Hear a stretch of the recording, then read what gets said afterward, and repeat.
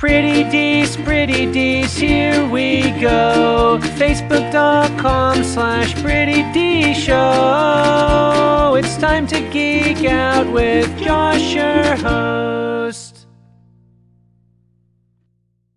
What's up, everybody? I'm Josh Meek, the Uber Geek. This is Pretty Dees.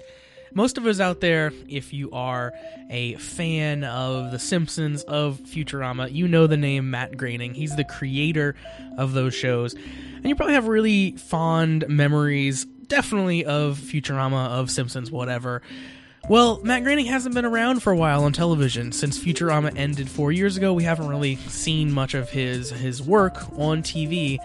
And now that's changing, because coming to Netflix is a new animated show from Matt Groening. It's called Disenchantment, and it definitely sounds really interesting. It is based around a, quote, hard-drinking young princess named Bean, her elf friend Elfo, and her own personal demon named Lucy. And the press release says that it is about life and death, love and sex, and how to keep laughing in a world full of suffering and idiots, despite what the elders and wizards and other jerks will tell you.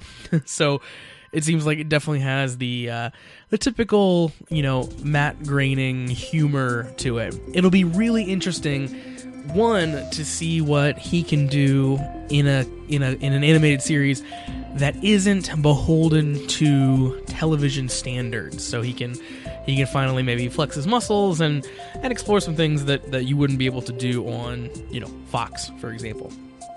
It'll also be really interesting to see what Matt Groening comes up with in a world that is kind of post Rick and Morty, right? I mean, that is definitely the reigning animated series these days as far as like an adult-leaning animated series. And even though, Matt Groening with Simpsons, with Futurama, is the overall king, right? He's been on the top. He's coming into a world where he's not really the top anymore, right? So he has a lot to stand up against now that didn't exist when Futurama ended.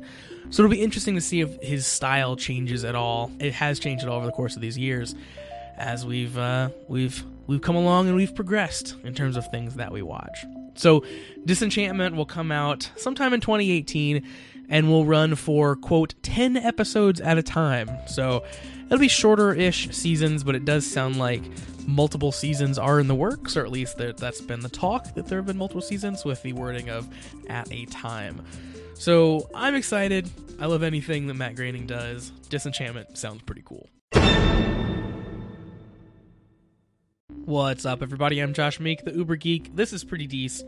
And in some movie news, we got confirmation from the official James Bond Twitter account that James Bond is returning to U.S. cinemas November 8th, 2019.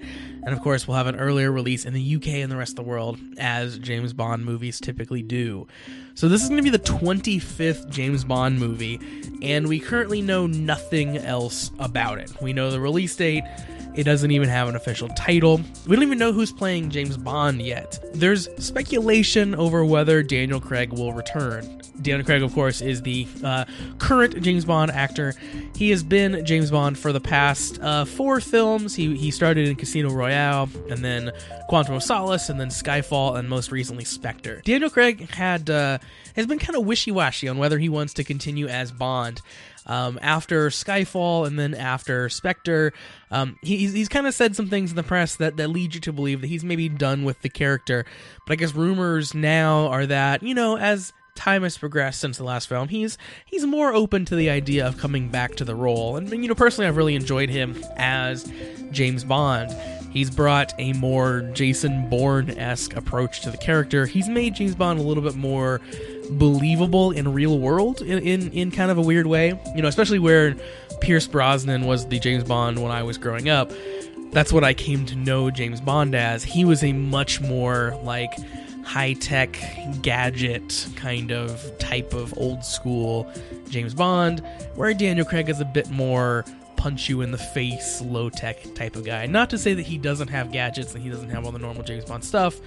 He just grounds it, I feel like, to some extent. If Daniel Craig doesn't return, however, other people have had their names floated as kind of being on the table for potential replacements. I think the most exciting about those is Idris Elba. His name's kind of all over the place now. He shows up everywhere in Hollywood. He feels like a very it man right now, and I think he'd be great in the role. You know, he's shown that he can be in action-oriented roles. He's very versatile, and I think that he would fit really well as James Bond. It would be a really cool take on the character. People have also suggested Tom Hiddleston. Tom Hardy has been on the table, but that's not really looking like it's going to line up with his schedule because he's going to be in the Venom movie as well. And of course, the director is up in the air too. So the previous director of the last couple films, Sam Mendes, probably won't be returning, so we're not really sure who's going to be helming the movie. People have suggested Christopher Nolan, which I think would be a really neat approach to the film.